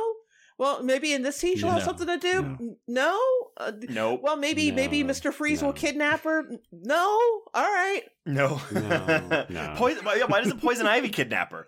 Right. Which, speaking of, so she comes in and Yes. she gives Bruce her little like thingamajig, and my favorite part is that he's like, "Oh, well, you should come to this gala we're having tonight," and he just pulls out this enormous black envelope that I guess he was holding the entire time. Mm-hmm. So let's talk about this gala, because we sort of introduced Poison Ivy to popular society via a gorilla costume striptease that is a homage to Marlene Dietrich's Blonde Venus, which is a choice. Well, and it's so funny because I didn't know that whenever I first saw this movie, but I had to watch Blonde Venus in college. And so when I saw this, I was like, where have I seen this monkey thing before? Oh, Batman and Robin. Right. So that's how you know a gay man directed this movie.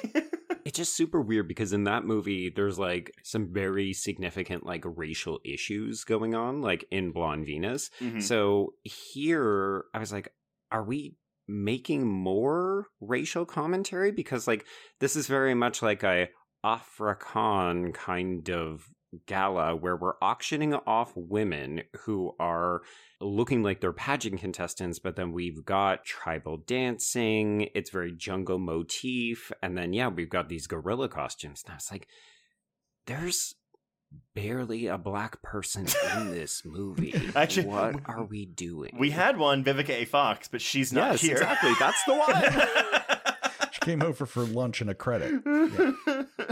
I mean, whatever gets Vivica like her SAG card or keeps her employed, then we're happy for it. But speaking of money spent, does anybody have any thoughts on the fact that Batman has a credit card that never expires? Good through forever. Like camp, pure camp.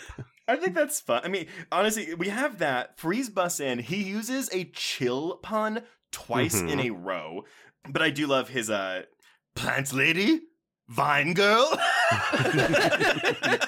Clever Clover.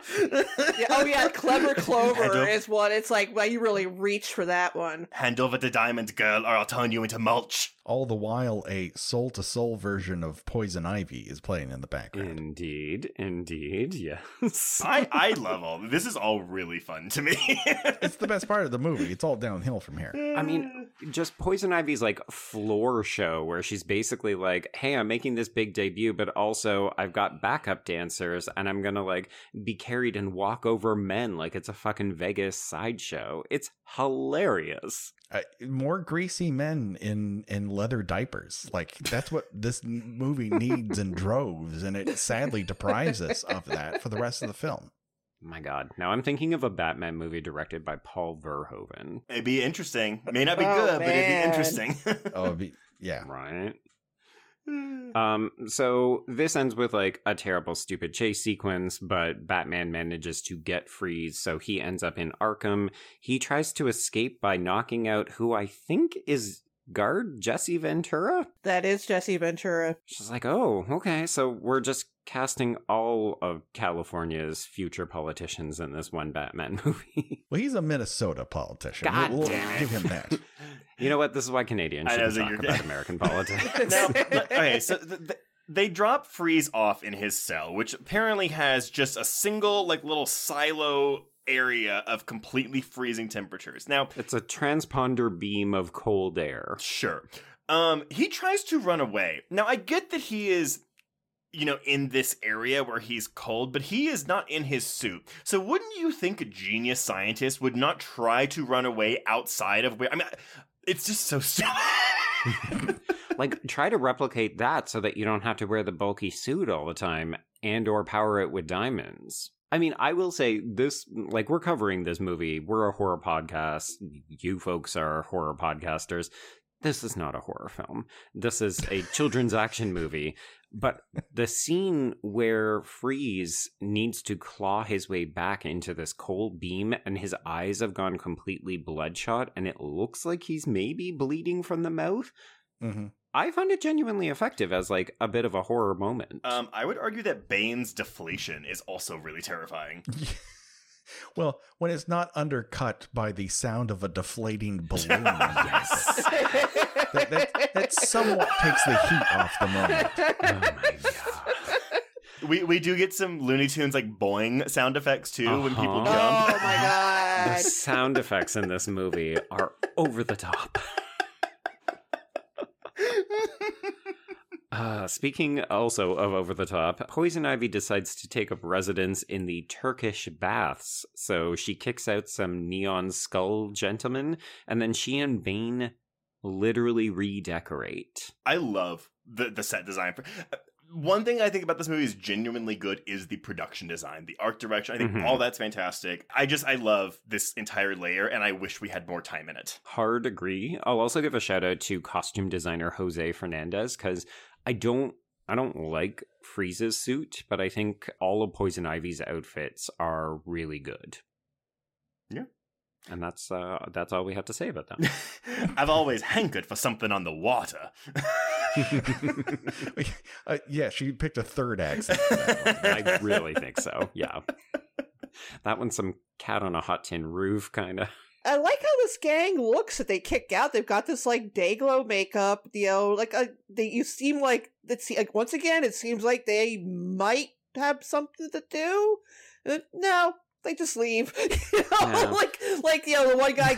The one guy gets up, he says something vaguely threatening, and then that's the last we see of them. So the one thing that's missing from Poison Ivy in this movie, because again, yes, Poison Ivy can control plants, and we get this really bad CGI when she, tries to make paradise, the plants are all growing. But I think it looks cool outside of the fact that it is really bad CGI.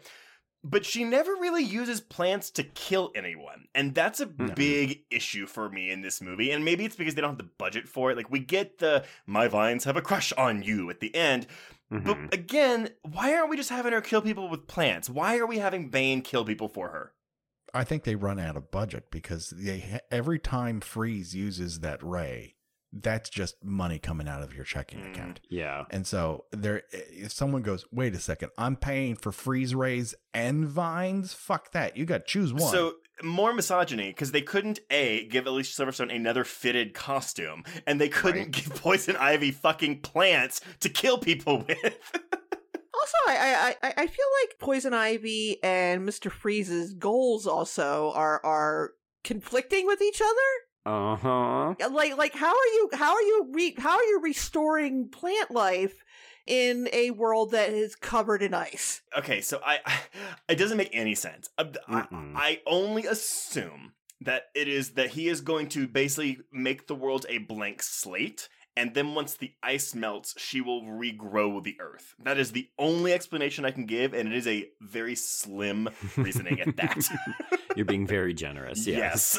Because it means he would have to kill all the plants to begin with, which she would be immediately against. Yeah, like this is where the two villains don't work together. Like their alignment doesn't make any sense. If anything, they should be in opposition to one another. Exactly. Again, that's an issue with Poison Ivy in this movie. Like she's outside of her feminine wiles, which again, it's really fun when she gets to use them. She is just completely reliant on men and also seemingly stupid. To me, it feels like the movie thinks that Arnold, because he's the more famous actor, makes Freeze the more interesting character. So Freeze's plot makes sense, and that's the movie's dominant action. And then we also decided we wanted to have another female in here, and Poison Ivy was a logical choice, but also she's less interesting. She's not as big a star. We don't really know what to do with her. Hey, but we get your line delivery of reinforced steel, not good. Could have used a second take, probably. No, absolutely not. It's amazing. It's amazing. It's not amazing for the right reasons, but it is amazing. I will give you that. Oh my God, Patrick. Yeah, so Poison Ivy does break Freeze out using Bane, and then we hold up in her lair. But we get this moment, where they check out the airfield photo, which is very funny.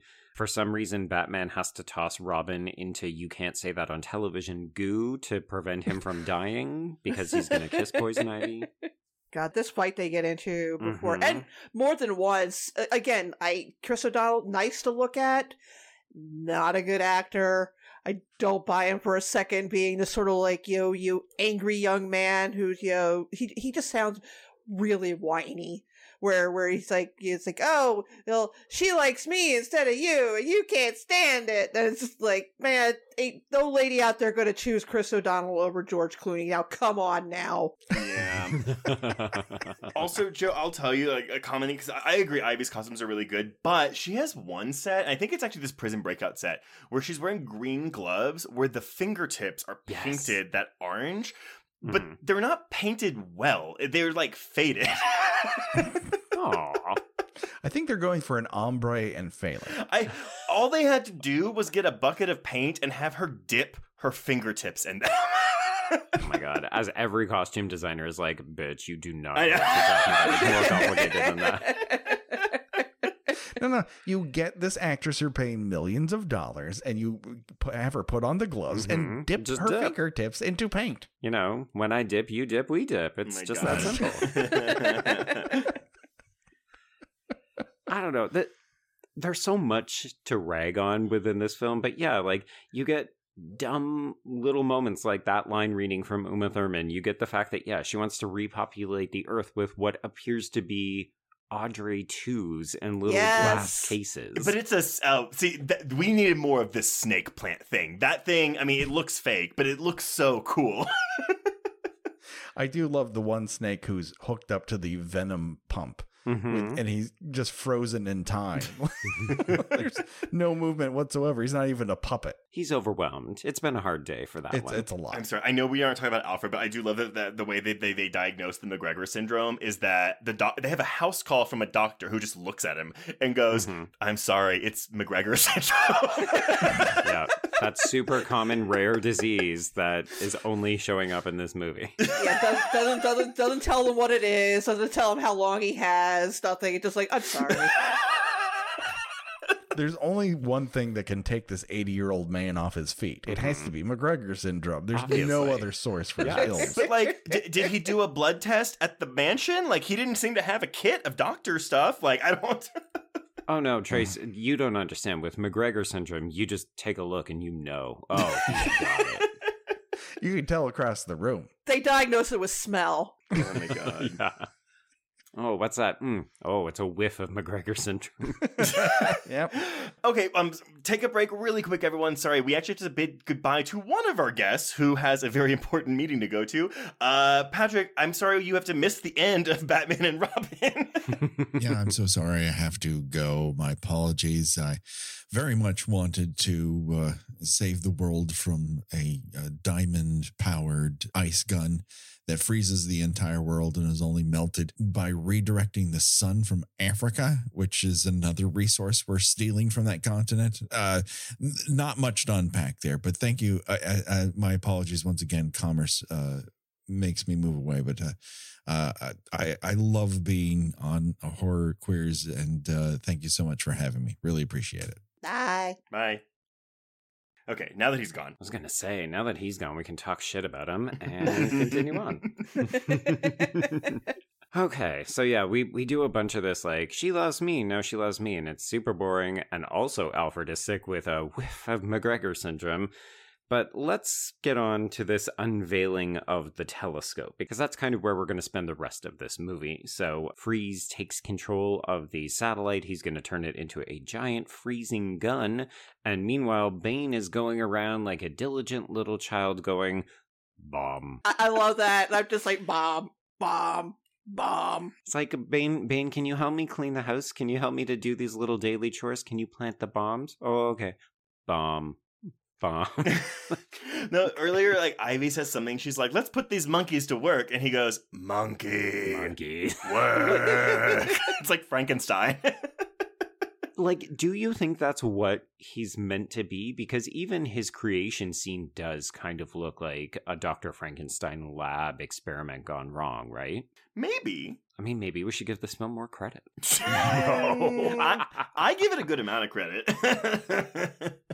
Yes. Okay, so this is when we get Barbara having her Max Headroom interaction with the projected consciousness of Alfred. His brain algorithm. Look, because you know she's not talking to anybody when they're filming this, so she's just talking to nothing, and it's just like... So, yeah, she gets all suited up, and that's great. And then we have the big set piece at Poison Ivy's lair in the Turkish baths. And I think, Trace, like, when you were talking about the production design, people either think of the giant kind of Prometheus men that encapsulates Gotham. Yeah. Or this set piece, right? Where we've got what has happened with the redecorating of the Turkish baths, and we've got curtains of flowers that reveal themselves, and this pool that's got like dangerous vines, and Uma has a giant Venus flytrap that she sits on, but then later gets eaten by. Okay, but Gina, I need you to tell me, because Wikipedia just says they dispatch Poison Ivy. Okay, Wikipedia, well done. How is she beaten in this scene? I just assumed that she was stuck in the Venus flytrap, and then they just dragged her away. Because you're right. That when we see her next, she looks like she's gone insane. Where she's just like her hair's all messed up. She's got these like dark circles under her eyes. She's talking to herself, but it's like okay, so. You know, and when she sees Mr. Freeze, she's like, "Oh my God, it's you!" But literally, what happens is Batgirl kicks her into this plant. It's not even a Venus flytrap. It's just like it looks like a flower that's unbudding a little bit because it seems to be her throne. Mm-hmm. And so the woman whose power is literally to control plants is eaten by the plant that she made a throne for herself on. And she just goes, curses, no. It just comes down on her like a clamshell, and I guess I guess she's just stuck there and loses her mind in the process, and then they drag her off to Arkham. Sure. But she can't control the plant and tell it to open up. Right? This is what I'm saying. It feels like they didn't know what they were doing with this character. Like, they spent all of their time and energy making Freeze's plot make sense, and then they were like, I guess Plant Lady will get dispatched via plants. No one will think twice about that, right? Well, when you said that they, that normally there was 3 years between the Batman movies and this one there was 2, I didn't know that. Mm-hmm.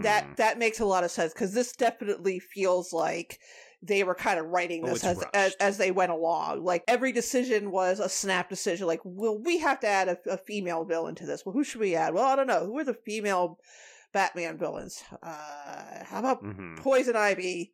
Yeah, how about Poison Ivy? All right, well, what should we do with her? And then, like, they're still actively making the movie while this happens. Like, none of this is done with any sort of thought or foresight. It really does also feel like what they did is they looked back at Batman Returns and just cherry-picked Catwoman moments and then said, this will work again for Poison Ivy. Like, her death, her transformation, and then, like, even, as you said, Gina, when we see her in Arkham, she looks disheveled, like she's gone through hell.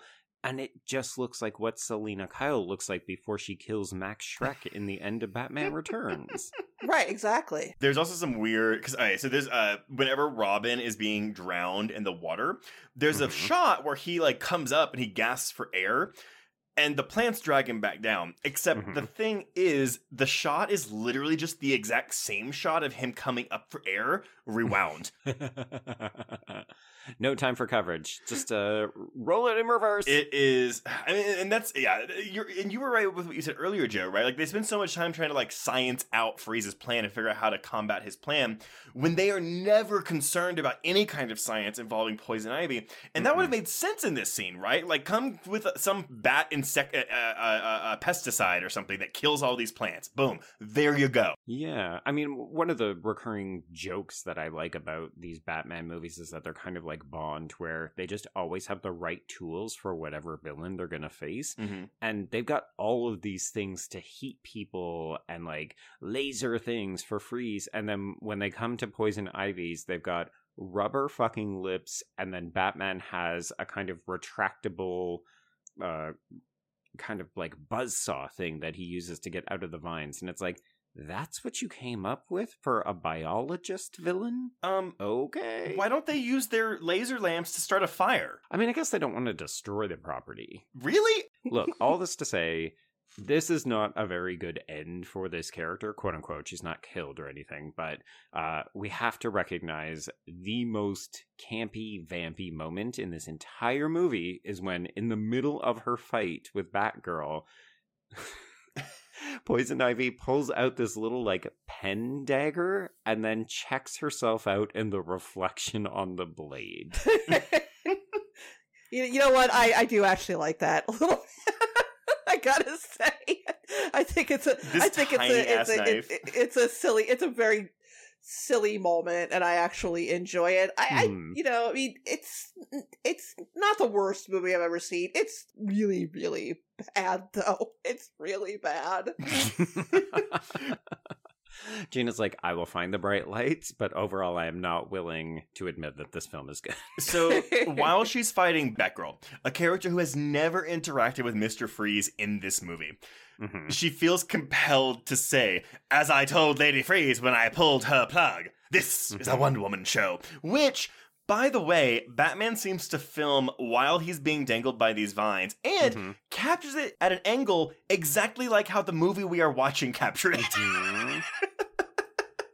Yeah, it's too funny. I was listening to an episode of the Pod Mortem recently, and they were talking about how annoying it is when you get things like flashbacks or visions from characters, and it's exactly the way that they film it in the movie. Like, I will see it the way the camera sees it in the past or future, and that's very much this, right? Like, we just took the shot, and then we just put it onto Batman's little bat phone later on.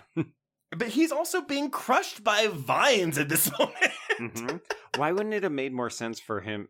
I mean, I guess you're not going to waste precious screen time of this 2 hour and 5 minute movie to be like, hey, Batgirl, can you send me that file of her confession? Just like e-transfer it to me over, okay? Put it in the Dropbox. Well, also, because we're led to believe this whole time that Nora Freeze has been murdered by Uma Thurman, which actually is a pretty dick move on her part. But then it's like, oh wait, she's actually alive at the end, so it's fine. Yeah, it's like we plugged her back in, she's fine. Right, yeah. She got a little warm for 2.5 minutes, but, you know, it was within the 11 minutes, so she's totally fine. Everybody lives for 11 minutes in this movie. But then, do we really need to have Poison Ivy, like, kill it, quote unquote? I guess just so that her final scene makes sense as to why Freeze wants to, like, be her cellmate. But also, they wouldn't put them in the same cell together. And it doesn't make any sense because she wouldn't even know that he had seen her confession. So why is she so scared of him at the end? Yeah! Like, it's bad screenwriting. It's bad editing, maybe, too. Sure. It's bad direction, bad acting. It's camp. It's just camp. It is camp. Okay, so let's head over to what's happening up here at the observatory. Freeze has taken possession of this telescope, and he is using it to freeze the entire city. So we've got some kind of driving sequence where they're trying to, like, storm down the city in their various skating vehicles, and it's meant to be exciting, but this is where I really start to feel that runtime. I'm like, or you could just have them arrive at the observatory and we could get on with it. Yeah. This movie is way too long. So we've got all this junk with these stupid observatory technicians getting caught on it as Batman and Mr. Freeze are fighting, and then we manage to punch Freeze out at a certain point, and then Batman begins thawing the city, but this is when the bombs go off. So Barbara, the real computer genius, bickers and fights with Dick to reprogram it, and it's like, oh, it's gonna take perfection to do this, and she just like flips the screen and repositions all the satellites. Also lazy screenwriting. So, whenever like they fall and Robin's like, I've got you, she's like, no, I've got you. And then literally when they're about to do the computers again, he's like, I've got it, and she's like, no, I've got it. And I was like, we just heard this same gag 2 minutes ago.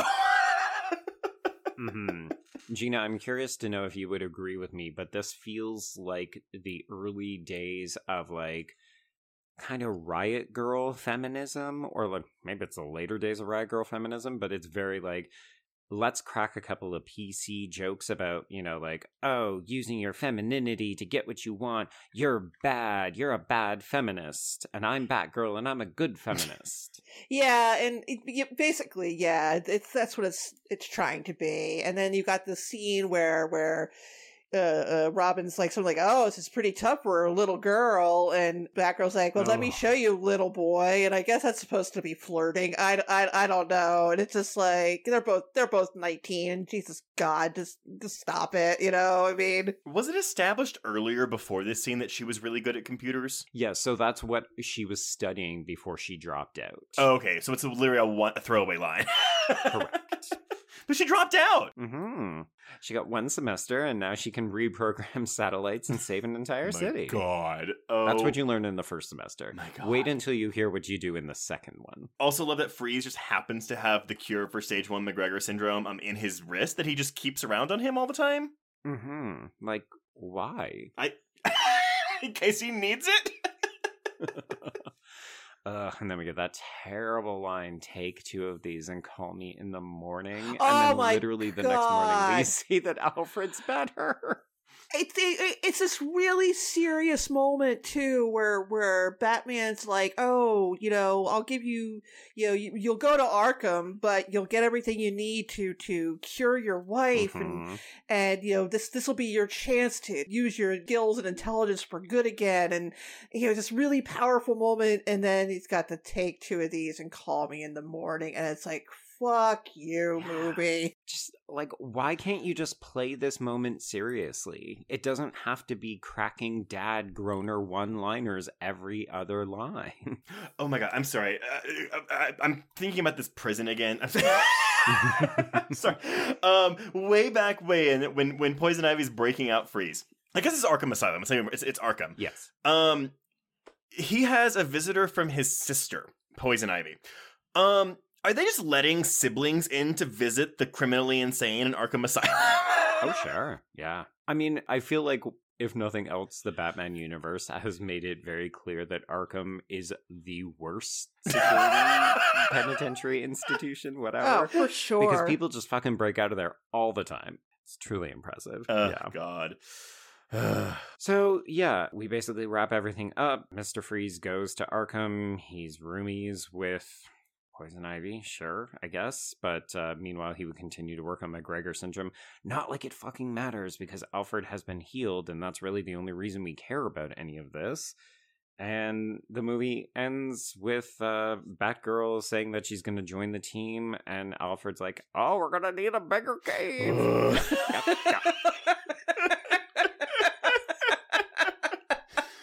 Who thought that was... clearly Akiva Goldsman thought it was a good line. And then, man, off to the sequel that we will never get. Yeah, it feels like that line should have been delivered by Porky Pig, and then we could have done like...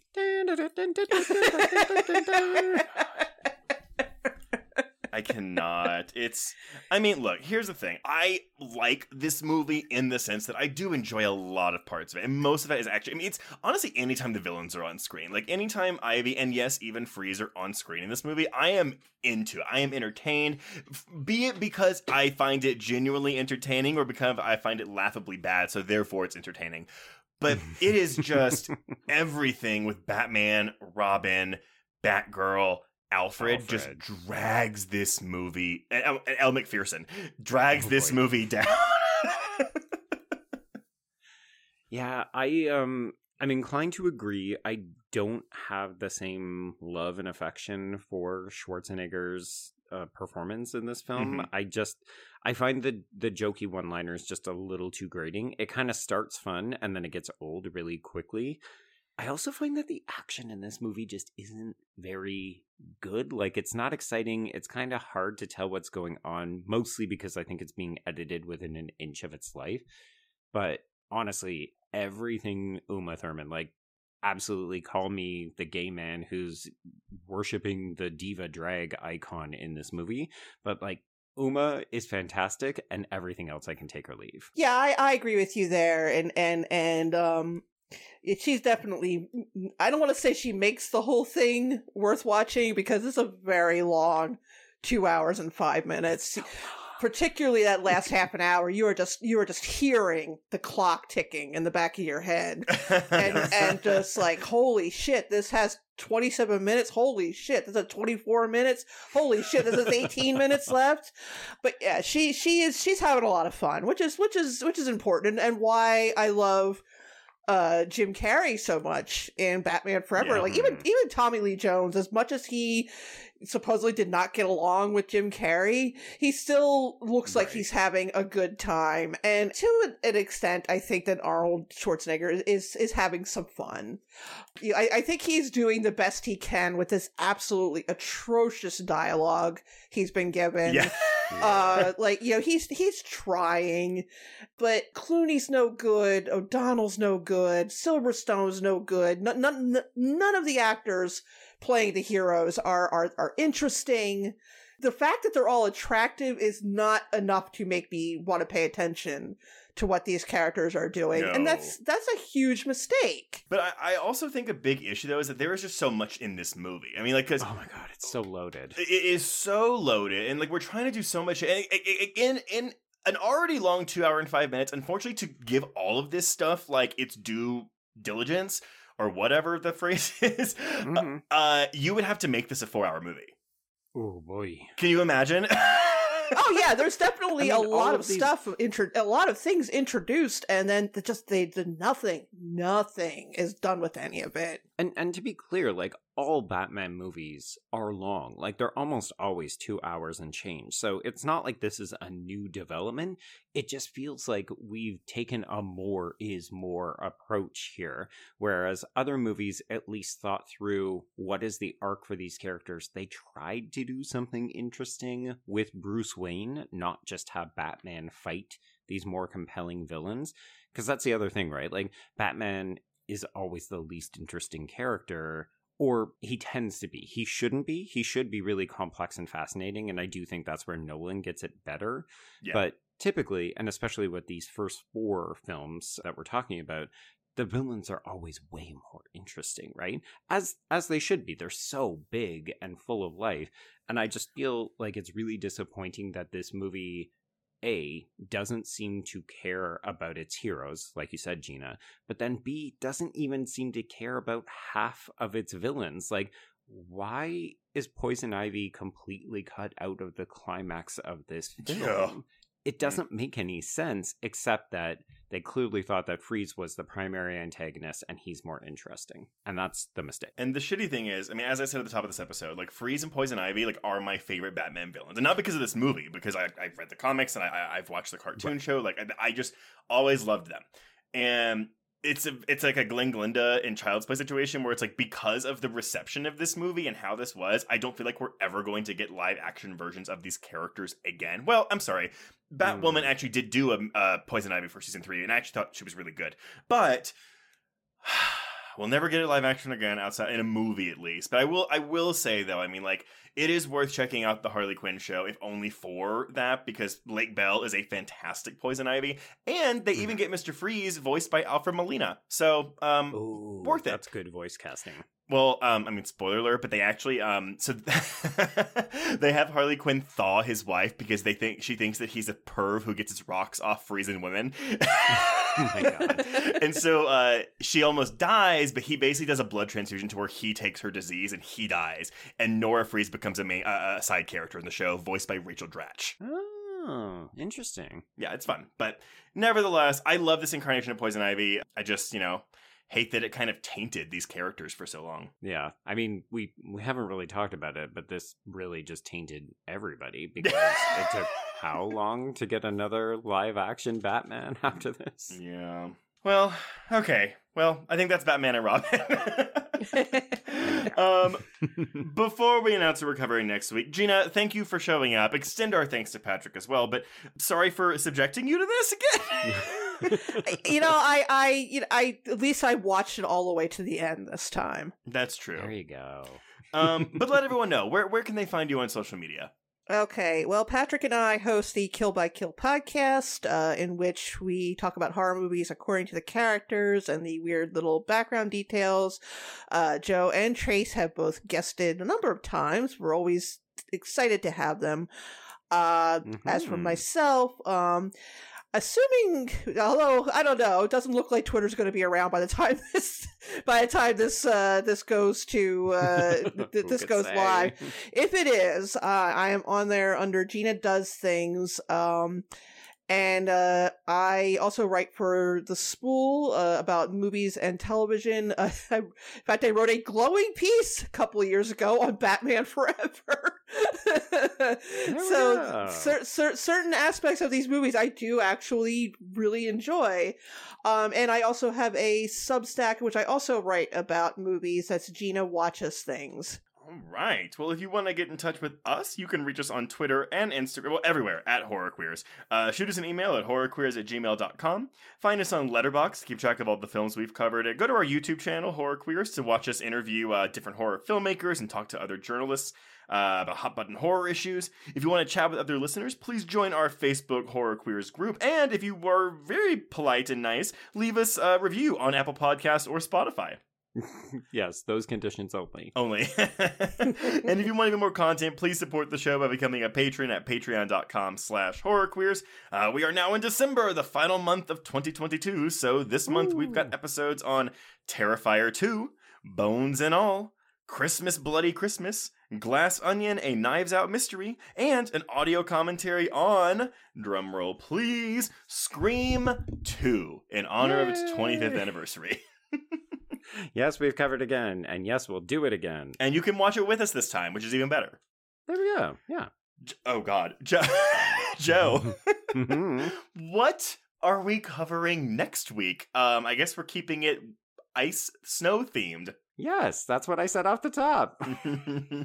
So for week 2 of our winter seasonal programming, we are going to stay with 4th entries in franchises. I'm actually going to go out on a limb and say that this one is a better movie. We'll see if Trace agrees with me next week, but we're going to dip into the Wrong Turn well with Wrong Turn 4, Bloody Beginnings. I actually think it's a better movie than this. Here's the thing. It's actually a very fun, enjoyable film with some great, gory practical effects. Yep. And some really bad CGI effects. But everyone, if you're like, ooh, do I gotta watch Wrong Turn 1 through 3? As the name implies, no, this is a prequel. It is the first in chronological order in the entire Wrong Turn franchise. So you can watch this by itself and stand alone. It's true. Yes. All right, everyone. But until that next week, we can cross out Batman and Robin. Indeed. And cross out Horror Queers.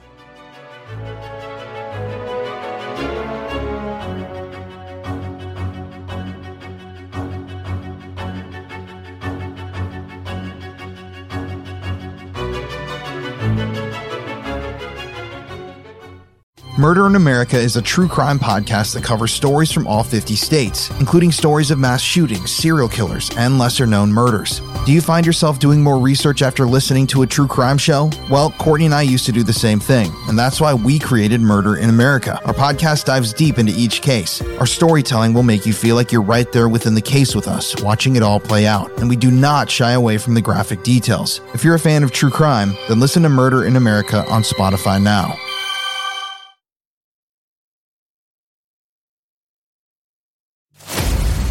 Every town has its dark history. Hometown Ghost Stories is a paranormal podcast that goes town to town all across the globe, exploring the world's most haunted places, tapping into the dusty archives and the darkest corners to bring you the most terrifying stories of real people and their harrowing experiences. Hometown Ghost Stories dives into the history of haunted locations and investigates why and how these places earned their terrifying reputation. Rob, Dave, and Jesse go live every Tuesday night after an uninterrupted documentary-style breakdown on the case, followed by an open discussion with live viewers. Subscribe today to listen to Hometown Ghost Stories on your preferred podcast platform, or watch the video version on YouTube and now Spotify. Head on over to the Bloody FM podcast network and check out Hometown Ghost Stories, if you're brave enough.